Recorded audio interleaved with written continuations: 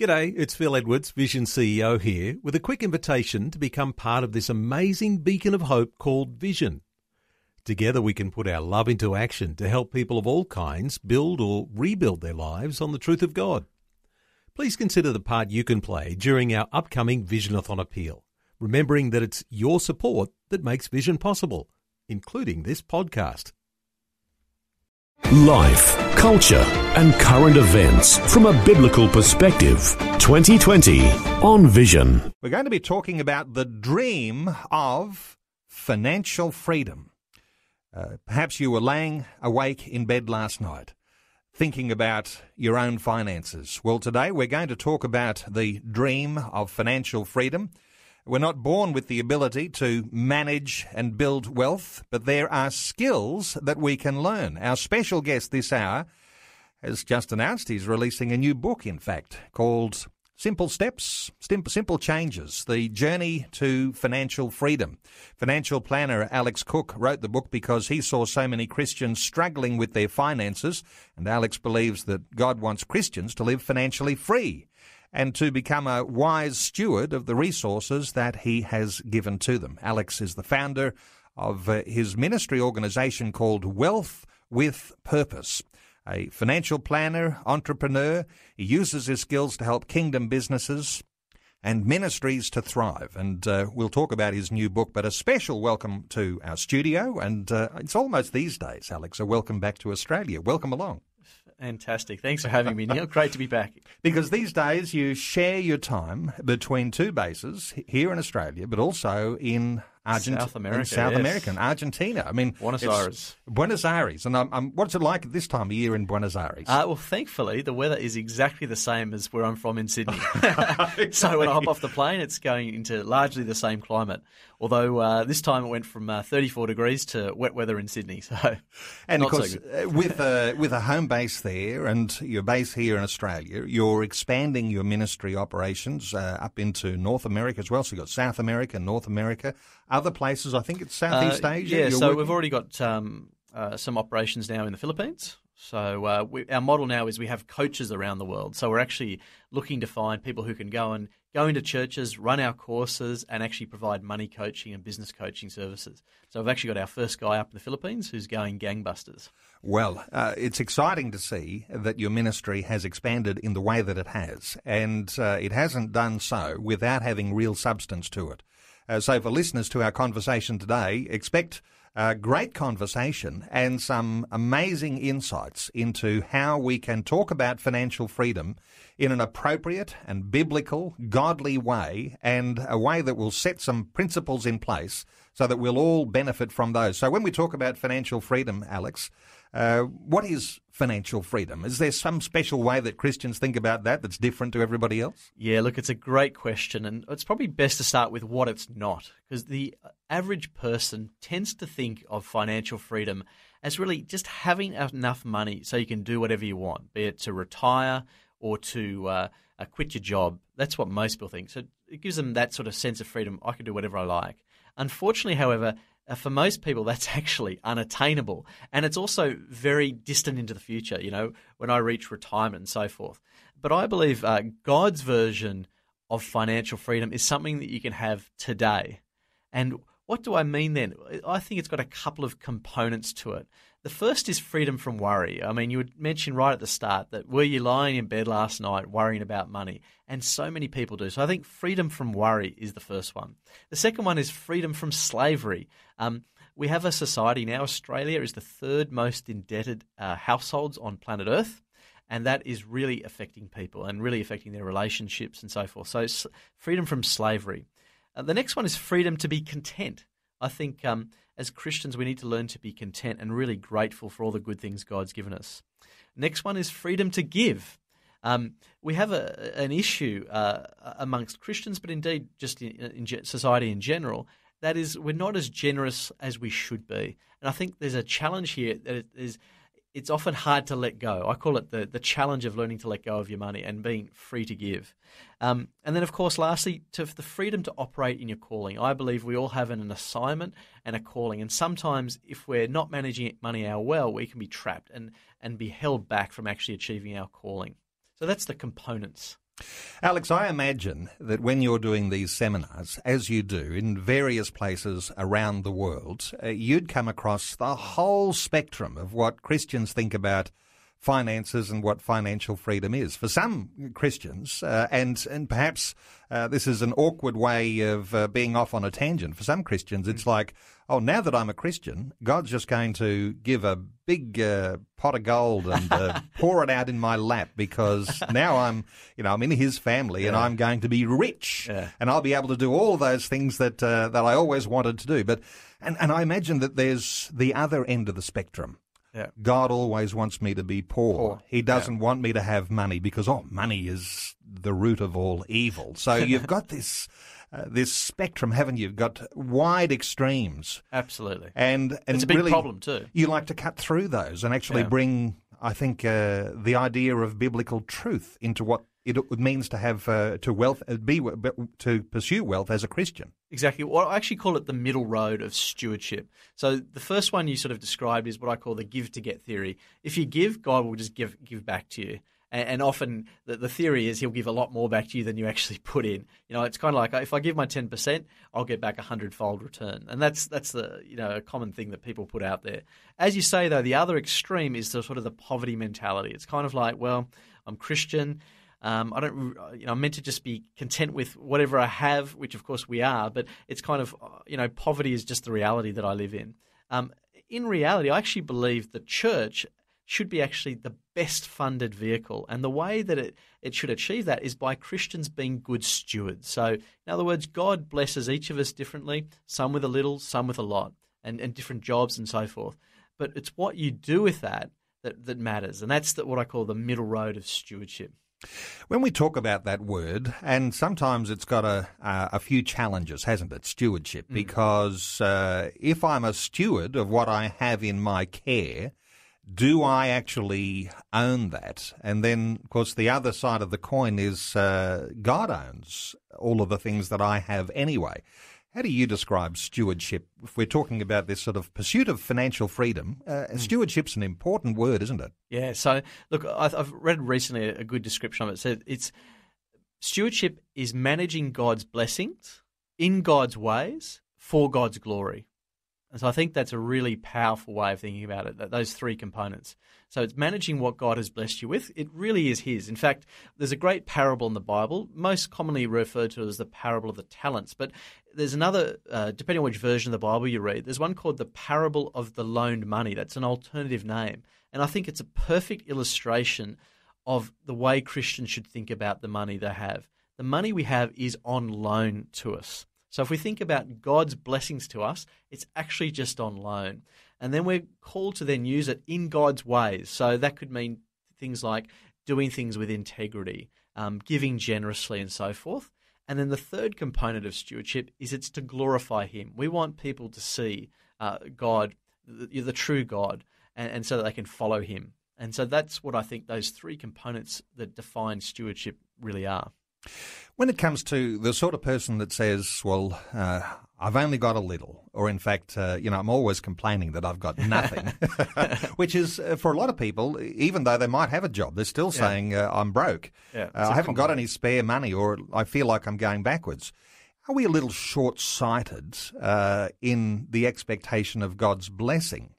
Because I suspect that if we take a longer-term view, we ought to be expecting that what we put our hands to is going to be blessed by God. How do you see the short-sightedness of sometimes the way we look at our own finances? Yeah, look, I think you're absolutely right. Many people, they get trapped in that kind of thinking and they can't see the future, and that God is a good God, and that, I try and think of it from God's character. He is a good Father. He wants you to do well. He wants you to be blessed. He wants you to have a good life. But of course, He wants that for a purpose, an eternal purpose. So I think sometimes we become too self-centered, if you like, and we focus on our own situation and don't think about the blessings that God has already given us and then what we can do with those blessings. So there's a component here where we need to be good with what we've got first so that God can see that we can be trusted. God already knows whether we're going to pass the test He's going to give us. But we need to learn that we can be trusted with money, even if it's a little, and then God's blessing will come. and as he sees we can be trusted to manage the money his way and for his purposes. And that's when we start to advance and go forward financially. I imagine you're in one of your seminars and you start to talk about God's purposes. Sometimes we talk about, God's eternal purpose. God is a missional God, that he has a mission, that he's actually fulfilling his will. And you've got people sitting in the seminar and they're there to find out how they can get rich because, as this guy's come to our church, he's going to tell us how to get rich finally. We've been missing all this other stuff. And it's a little bit like getting hit between the eyes to recognize that God does want us to become wealthy, but wealthy in a way that actually fulfills his purpose. Not our desire for perhaps the new Rolls Royce or the new mansion by the harbour side, but he's got a purpose. Does it hit people between the eyes when you start to share these things? Very much so, because one of the things we cover, particularly when we start all our presentations, is around this issue of idolatry and identity, both two critical issues around money. So I think in Australia today, one of the biggest issues is idolatry. That is that money has become the false god. And even though as Christians we think, well, we love God, therefore we don't worship money, the truth is that by our behaviour and by our thinking, many of us do. So that's the first part, the idolatry. And I think probably the best example of that is house prices in Australia. They're just monumental, and the obsession with house ownership is really out of control. But the second component, though, is identity. And that is your identity is how you see yourself and what you believe to be true about yourself. And unfortunately, many people get their self-worth from things of this world. So in other words, the car they drive, they feel good about themselves, or the job they have and their success. The truth is we need to find our identity in Christ and know what that means to be loved and a precious child of God, rather than to get our identity from things of this world. Because if we get our identity from things of this world, particularly things like cars and houses, then that will shape our financial behaviour, and we'll do things such as get into huge amount of debt in order to satisfy that identity issue. So it's a very, very important issue to deal with. It's so important, and I'm just trying to think of examples, and as you're sharing those things, we all know somebody, and perhaps a young guy. I'll give you myself as an example. Okay. I'll ask you see if you fit into this, but the young guy who gets a hold of his first car, and all of his finances go into the new shiny set of mag wheels, and the paint job's fine, but I better take it down to the paint shop and get it resprayed, and it's got to have the best seat covers, and it's just and his pride and joy, his whole life becomes caught up in having a fabulous car, even though it might be 10, 15 years old. Yeah, exactly. There's a certain sense, and look, I'm not going to be hard on people who do that, because it's great to have some pride in our possessions, but. When you talk about our identity, sometimes our identity gets caught up in the things that we own, the things that we are on public display. Now, what was your story? Yeah, so I was going to say, there's an interesting thing you're sort of saying there, is that money is very seductive. So God has no problem with us having nice things. That's not the issue. It's when those things consume us, and that's when they become... in fact, Timothy Keller's written a great book called Counterfeit Gods, and he talks about the fact that idolatry today is often found in good things that get taken too far. So owning a car, it's a good thing. Having a nice holiday, that's a good thing. Having a house, they're all good things. But when they become things that consume our thoughts constantly, and lead us to do silly things with our money, such as borrowing lots of money, that's when it becomes a problem. And that's also when it becomes sinful, and when we start getting trapped and potentially enslaved by our money, which is exactly where the devil wants you. Because he wants to make you ineffective. So the devil often is not worried so much about your salvation. What he's worried about is making sure that you don't actually do anything to extend God's kingdom. And so many people, Christians, get trapped by doing silly things with their money. We're going to take some calls in just a few moments, but this idea that God doesn't actually have control over my finances, that it's all about me, and I've got to do whatever I can in the dog-eat-dog world to actually gain as much as I can. That old saying, he who dies with the most toys wins. Those sorts of things, for a lot of people, that's really their reality, and they're living in that. But if we look at history, we're going to see that God does bless his people because the way that God's mission journey has taken the spread of the gospel around the world, it's happened because believers were blessed by God to be able to make that happen. Absolutely. So historically, God blesses his people, so we ought to expect his blessing. Absolutely. There's no question. I mean, both the Old Testament and New Testament are very clear that God will bless us, but as I say, it comes through Christians who are willing to step out and honour God with their money. You know, we need to be people who are going to honour God with what he's given us. Life, culture, and current events from a biblical perspective. 2020 on Vision.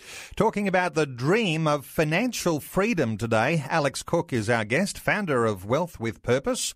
We are taking some calls. Let's hear from Sean in Australand in Western Australia. Hello, Sean. Welcome along. Hi, Neil. Hi, Alex. How you going? Very well. Sean, what are your thoughts? As Alex was talking, I was just thinking about my own journey and just how relative it is what he's talking about. I've actually, a couple of things with the identity, particularly as well. Having recently, or last year, halved my salary going from a teaching job into a different job. I think, and listening to a lot of Vision, of course, the Lord, we do get caught up in our in the things we have, and especially I think as a male in what we do. You know, we define ourselves by what we do, where, you know, the Lord is trying to tell us that, you know, you're not defined by what you do, you know.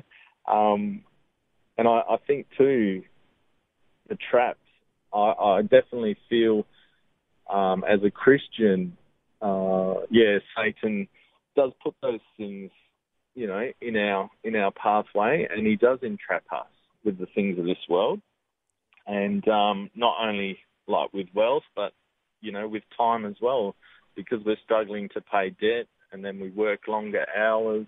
You know, we're taken away from family, we're taken away from fellow believers and whatnot, because we're spending so much time at work. So, Sean, great thoughts there, and a lot of things trying to rob our identity. Your response to Sean, Alex? Yeah, look, I think it's absolutely spot on. The identity one is such a profound issue, and it's something I don't think we necessarily think about enough.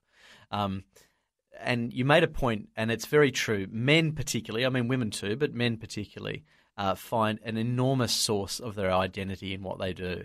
I mean, you're at the barbecue on the weekend, and, you know, one of the first questions people ask you, and even in church the same thing happens, Yep. You know, what do you do?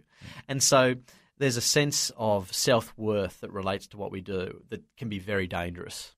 And so we need to stop and really – and look, I think God takes us all on a journey with this to the point where he is all we need. And that's the point we've got to get to. And as I say, that's a journey for all of us, and we all go at a different pace. But getting to the point where Jesus is it, and that's all you need in your life. And whether people like what you do or what they don't, it no longer concerns you. But it is very important for the simple reason that if you get your identity in things that are not from God, then it's going to lead to probably quite negative financial behaviour.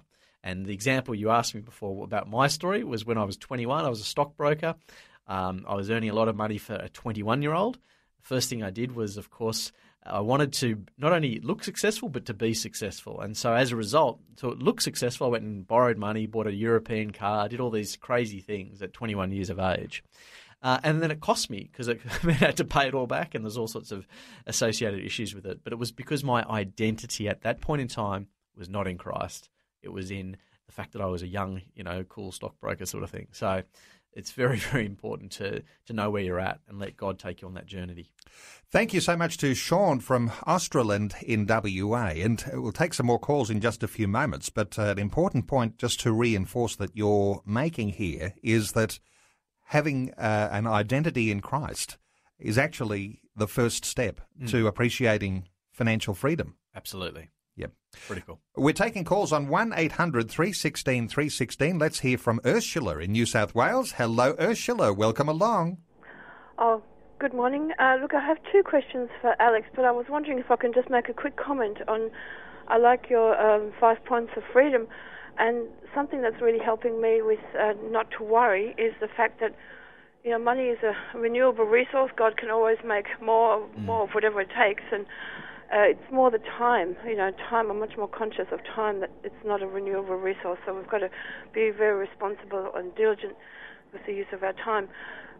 But my questions were: one is Alex's book available on Kindle?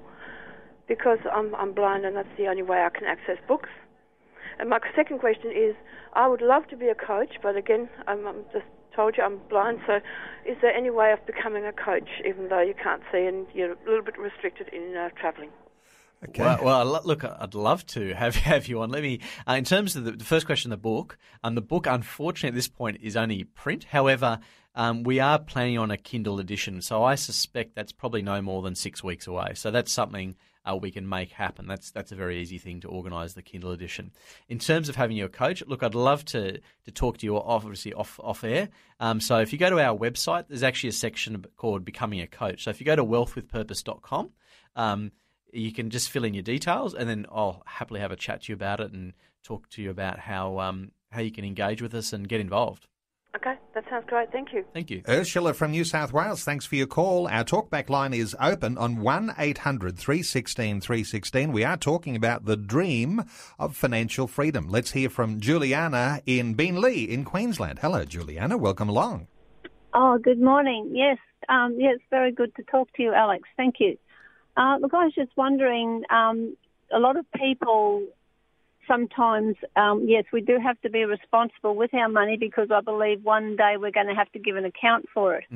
Absolutely. And I try to keep my tithe in and that, but sometimes people, when parents die, you end up with a little bit of an inheritance. And have you any idea of what would be a good way to invest in that inheritance that with the way the world finances are at the moment, It's pretty rocky. It is. Look, that's a big topic. In fact, I'm up in Queensland presenting to a groups of church leaders about the very issues that are going on in the world, funnily enough. So there's a range of issues there. So in terms of where to invest the money. So I can't really tell you specifically what you should buy over the radio. However, what I would say to do is start with this. The first thing is to assess how much risk you're willing to take. Okay, one of the big things that any financial planner will tell you is how comfortable are you with at risk. I call it the sleep at night test. So how well will you sleep knowing where your money's invested? The stock market is a very good long-term investment, but it's very, very volatile in the short term. So when you're investing in things like that, you need to understand that it is very, very volatile in nature. The second thing is to understand your objectives. What is it you're trying to achieve with that money? Is it money that you're trying to get an income stream out of so you can live off it? Or is it money that you're saving for something else in the future? You have a particular goal in mind. So in other words, that's an income goal versus a growth goal. So trying to understand what you want to achieve with the money is critical. So it's having those building blocks in place first before you then make the decision as to whether you buy shares or real estate and so forth. But your point is very valid. The world is very unstable at the moment. So all I would say to you is just to really do your homework. One of the things about Christian faith is being diligent. And so I'd really encourage you to do your homework and research before putting any money in any investment.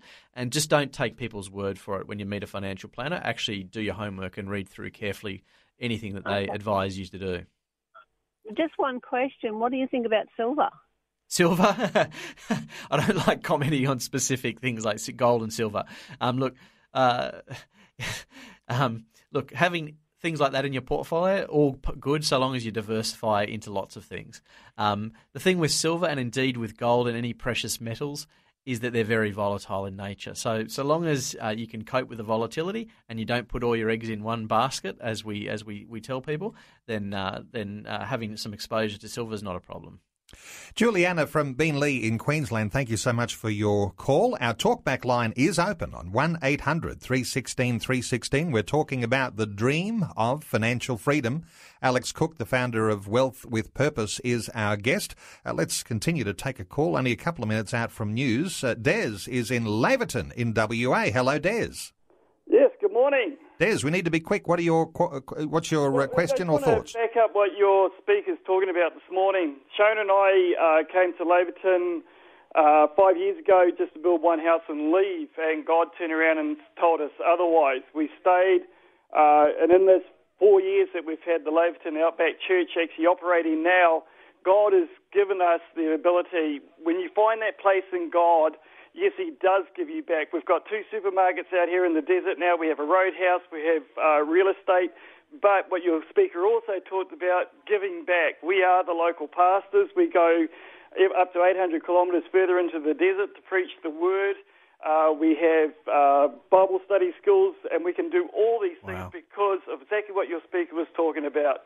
Find out who you are in Christ, get into that groove, and God will pour it out upon you. And we share this with all over the desert here. We pour it out financially. Des, what a wonderful Fantastic. story. A very quick response, and we've got to go to news. Yeah, look, I love those sort of testimonials. I think it comes down to when you're operating in your calling. So God's obviously given you there's a very clear assignment. And, Absolutely. And when you're honouring God and this is an obedience issue, so when you're obeying God and fulfilling that calling, that is when God will, as you say, pour out the blessing on it. So that's awesome. I love those stories. Des from Laverton in WA. And our talkback line remains open. We'll take some more calls after Vision National News. Alex Cook is our guest, founder of Wealth with Purpose. We are talking about the dream of financial freedom. We'll have some more tips, more insights, and you can be a part of this conversation. Feel free to give us a call. We'll take a little break. It's Vision National News Time. Back with more soon. We obviously need to ask the question, what happens if there are economic shocks? And you've only got to look at the media. And today, of course, interest rate day, the Reserve Bank meeting, they'll decide what they're going to do with interest rates. Some speculation that even the banks, responding to some economic shocks that might be happening overseas, may well force interest rates to continue to rise. It'll put pressure on people's finances, pressure on paying the family mortgage. If you're talking about being financially free, how do you deal with this connection between the fact that there are going to be economic, financial shocks that might affect our own personal finances? Look, it's a critical issue. So one of the components that we talked about before about financial freedom is freedom from slavery. And what the Bible says in the book of Proverbs is that debt can lead to slavery. So in the context of what's going on today and the problems around the world, if we see a global financial crisis, what we had in 2008, there is the risk, of course, that the banks have to raise interest rates simply because a lot of their money comes from offshore. And the cost of money is increasing. Of course, if Australia loses its AAA credit rating too, that will also put pressure on the banks as well. So the problem is Australia has become so debt dependent. We have the third highest household debt in the world. And as a result, interest rates, people are so sensitive now to movements in interest rates. What I say to people, when it comes to your mortgage repayments should be no more than 30% of your net income. That's what I typically say. At the moment, I'm actually saying to people it should potentially even be less than that because interest rates are at record lows. If they were to rise, a standard variable loan in Australia today is around 4.5% or thereabouts. If it was to go back up to 7%, which it was only 7 or 8 years ago, then that would put people under enormous pressure. So I would say to listeners to really think carefully about your home loan. Is it too much? Is it consuming too much of your disposable income? And ask yourself the tough question. If interest rates were to rise back up to 7 or 8%, what impact would that have on me and my family? What impact would that have on our ability to have a normal life and to still remain generous, to actually do the things that God calls us to do? Because that's where the financial freedom can disappear very, very quickly. And I imagine you can do some simple calculations if you simply go online for some banks' calculators and put Very in easy. the interest rates there and just sort of see where you might stand with your own finances. Absolutely. All the banks have calculators and so forth. So that's a very, very easy figure to get. But as I say, all you want to do is work out what your home loan repayments would be in a much higher interest rate environment. So that way you can work out whether it's going to be very stressful for you or not. And when we're talking about financial freedom, are we talking about the attitude that we might have to whether there will be some sort of financial shock or rises in interest rates. The financially free person may well actually be able to sleep at night knowing that they've crunched the numbers. They know they can handle whatever's coming. The person who doesn't have that financial freedom is the person who isn't sleeping tonight because they don't know what's happening with their finances. Absolutely. In fact, there's a good Bible passage that says, "A sensible man watches for problems ahead and prepares to meet them. A simpleton never looks and suffers the consequences." That's a passage from Proverbs. So it's a very, very useful thing. It is obvious today around the world that debt has been building up for a very long period of time, about 40 years. And then we had the global financial crisis, which was debt-driven. But since then, governments around the world have tried to stimulate their economy. They didn't want it to fall over in a heap, which you can understand, a politician's point of view. And so what they've done now is then stimulate it with even more debt. So the level of debt today is 30% greater, or $60 trillion greater than what it was in 2008. So it's a massive, monumental amount of debt that's out there. And so as Christians, I think we should recognize the fact that the Bible, when it talks about debt, it's all warning messages. It's not sinful or anything. Having debt's not sinful, but they're all warning messages. And we should take heed and say, what is it about our situation that we need to change? Can we get ourselves out of debt as quick as possible? What do we need to do that? And we have a proper process for helping people to actually do that. And actually, I would say to Christians to aim for a debt-free lifestyle. I believe, in fact, there's a good passage in Deuteronomy that talks about the fact that God can bless the work of our hands. I don't think that we need debt. It's something that has become so normalized in our society that no one stops to actually think anymore as to whether it's even good or bad. It's just seen as a given. So I think we need to stop, reflect, and say, how can we get out of debt? How can we move to a debt-free lifestyle? And just a really simple tip is something like stop using a credit card and move to a debit card. Just really simple things like that. So you stop accumulating debt and stop depending on money from banks and start depending on actual savings. Let me ask you, though, about the first home buyer.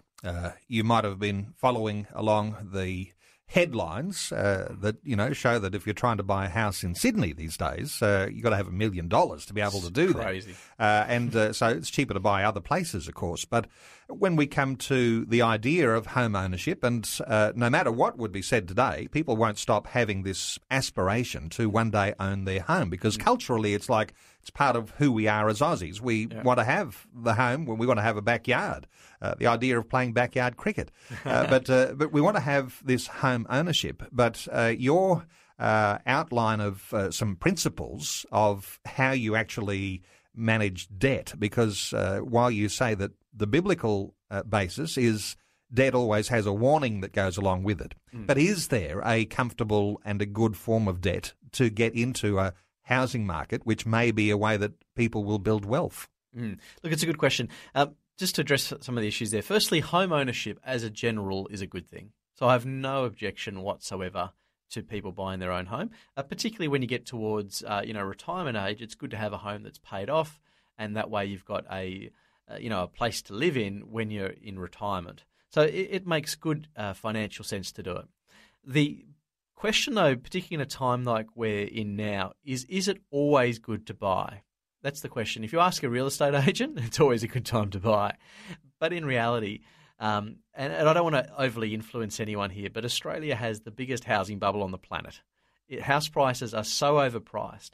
So my suggestion to people, particularly people who want to get into their first home, because as you rightly say, it's an aspiration for many people. So here's what I'd suggest. First thing to do is save for a big deposit. Banks will lend money almost too easily these days. So aim to actually get a very big deposit, ideally as high as 20%. Now, based on house prices today, that may seem like a lot, but aim to build that up and be patient because house prices, my personal view, is there's not a chance they're going to stay where they are. They're way too elevated. The second thing, of course, is that when you do go planning to buy a home, make sure that you allow for a buffer.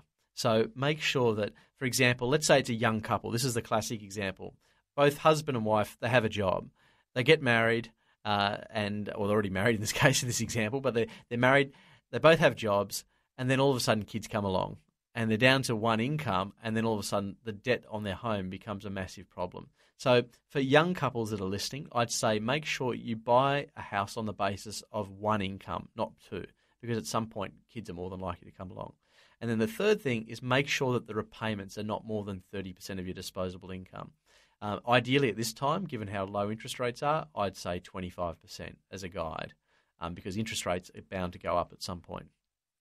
You might like to be part of our conversation. 1-800-316-316. You might have a question for our special guest today. You might have a comment as we talk about financial freedom. Debt is a big one, and certainly need to talk about that. But there are some other barriers to financial freedom as well, Alex. Let's talk about one, the lack of spending control, because this is, I guess, also connected to identity that we were talking about a little bit earlier, but also for some people, that's just what they are and who they want to be is someone who just loves to shop, loves to buy things. I mean, for some people, they talk about retail therapy. It's like, I feel better when I go and spend. Lack of spending control. How is that a big barrier to financial freedom? Look, I think it's certainly one of the biggest issues that we see that people have. Today there is just so many things out there that you could possibly spend your money on. There's endless wants, if you like. And so that's a big challenge for many people. So what I suggest people do to regain control over their finances is to do a budget. Now, a budget's very simple. How much money is coming into your house versus how much money is going out. That's the simplest thing. And what you want to do is apply what we call the 80-10-10 rule. Okay, this is what you should apply to your spending, the 80-10-10 rule. The first 10% is what we call giving to God. So as Christians, we want to live generously. So allocate the first 10% to God, because often we say as Christians that God is first in our life, but if that's true, then he's got to be first with our money. So I think 10% is a guide. It shouldn't be the limit, it's just a guide. That's the first step. The second step is 10% towards long-term saving. So that could be saving towards a house, saving towards your kids' education, saving towards retirement and so forth. And then the other 80% is what that you've then got left to live on. So if you follow that very simple formula, that should help you to regain control back over your spending. Now, what can happen, particularly in the case of couples, is you got one who's the spender and the other who's the hoarder, if you like.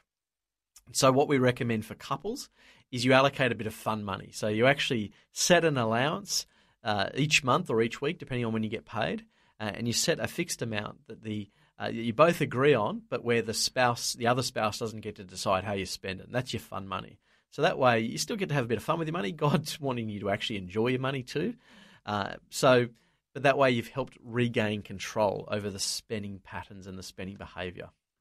An interesting point, because we'll take another call in a moment, because when you start to talk about that 80-10-10 rule, and you mention that word, for some people they've got a problem with it, tithe.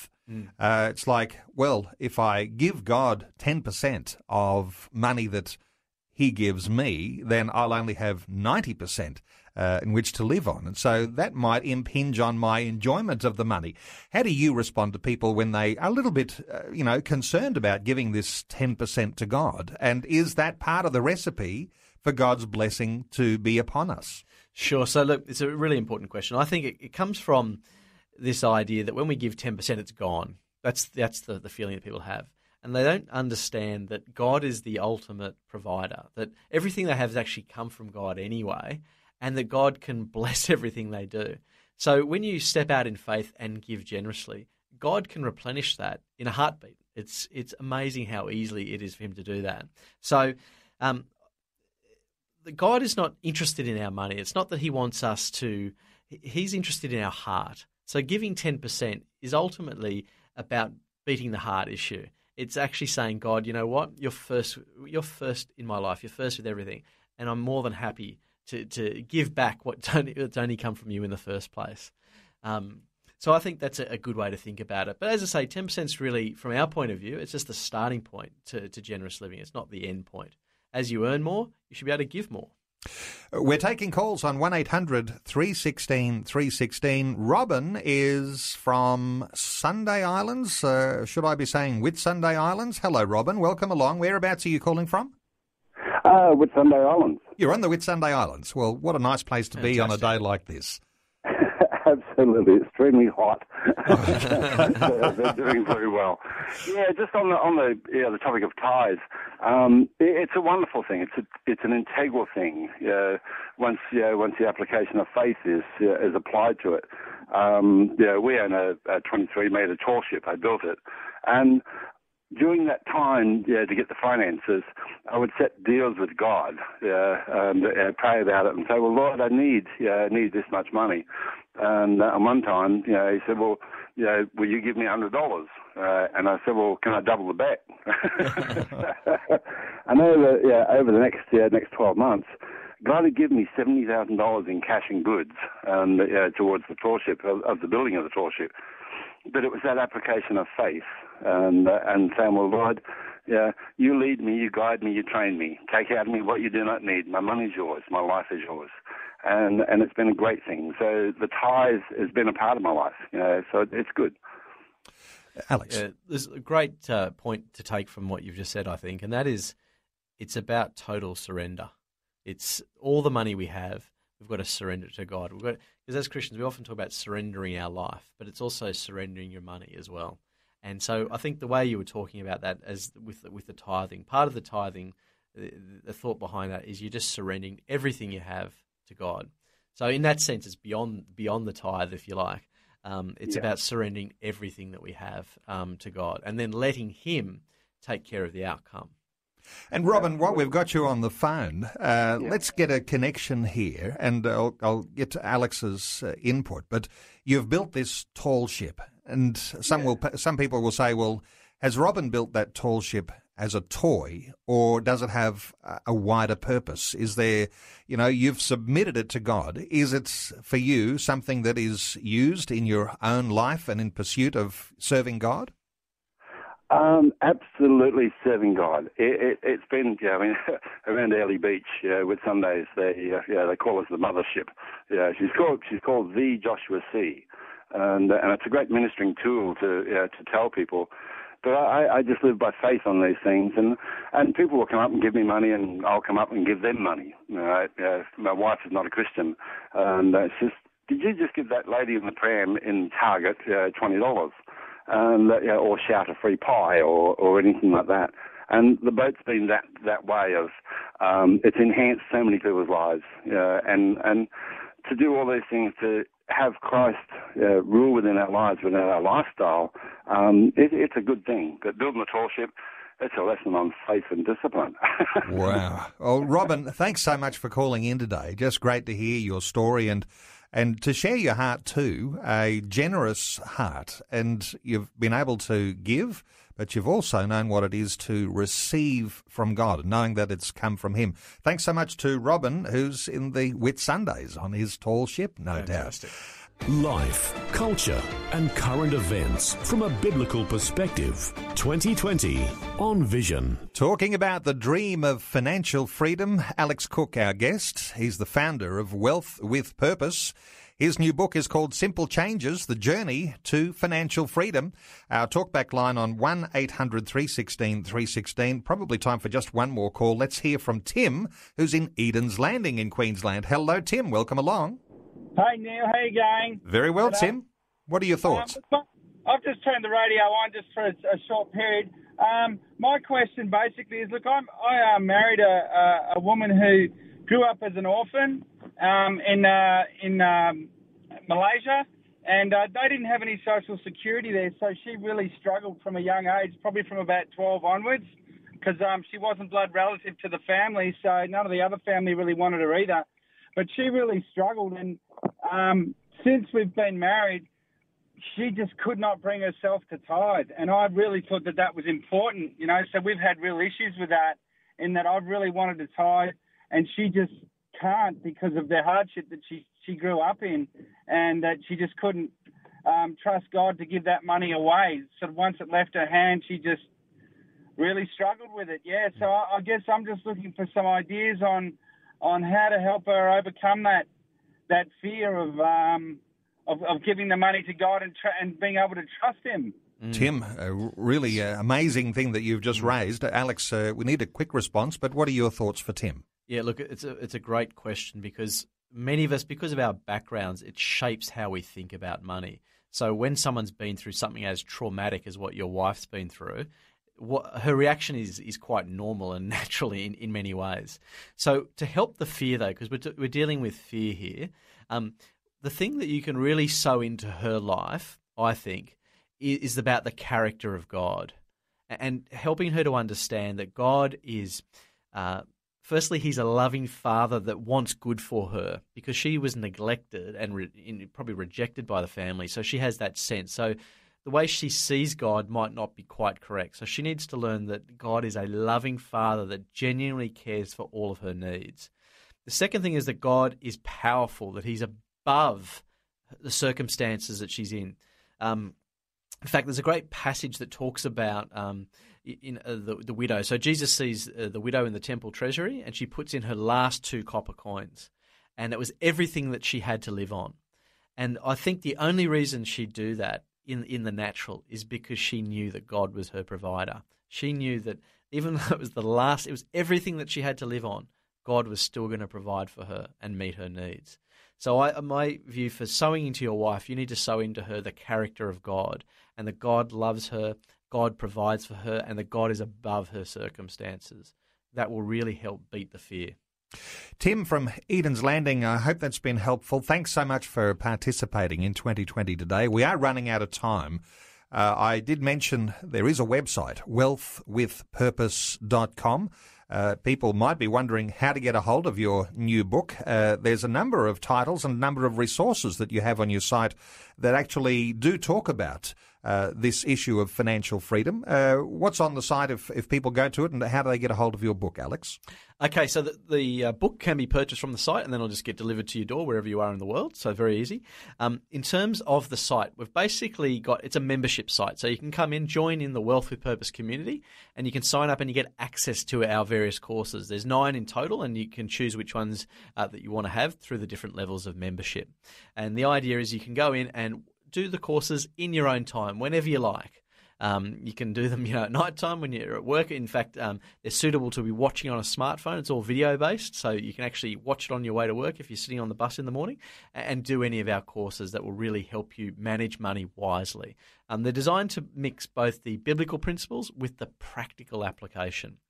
So that's the courses. If you want a bit of extra help, we do have money coaching. And for those of you that are in business, we also have business coaching. So if you want a bit of extra help, you can actually deal with myself or one of our coaches who will actually give you that one-on-one help that you may need. So that's what people can have a look at on our website.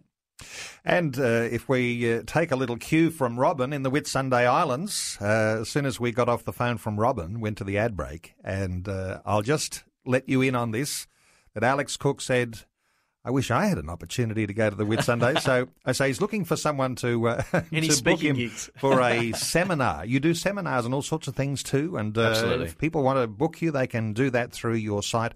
Wealthwithpurpose.com is the website. Alex Cook, the founder of Wealth with Purpose. Just great getting your insights as always. And last time we were talking to you from Buenos Aires in South America, and that's your home away from home. We'll see what happens next time when we're talking to you, whether it's on the phone or whether you're in the studio as you are with us today. But Alex, great talking to you. Thanks for being with us on 2020. Thanks, Neil. Always a pleasure.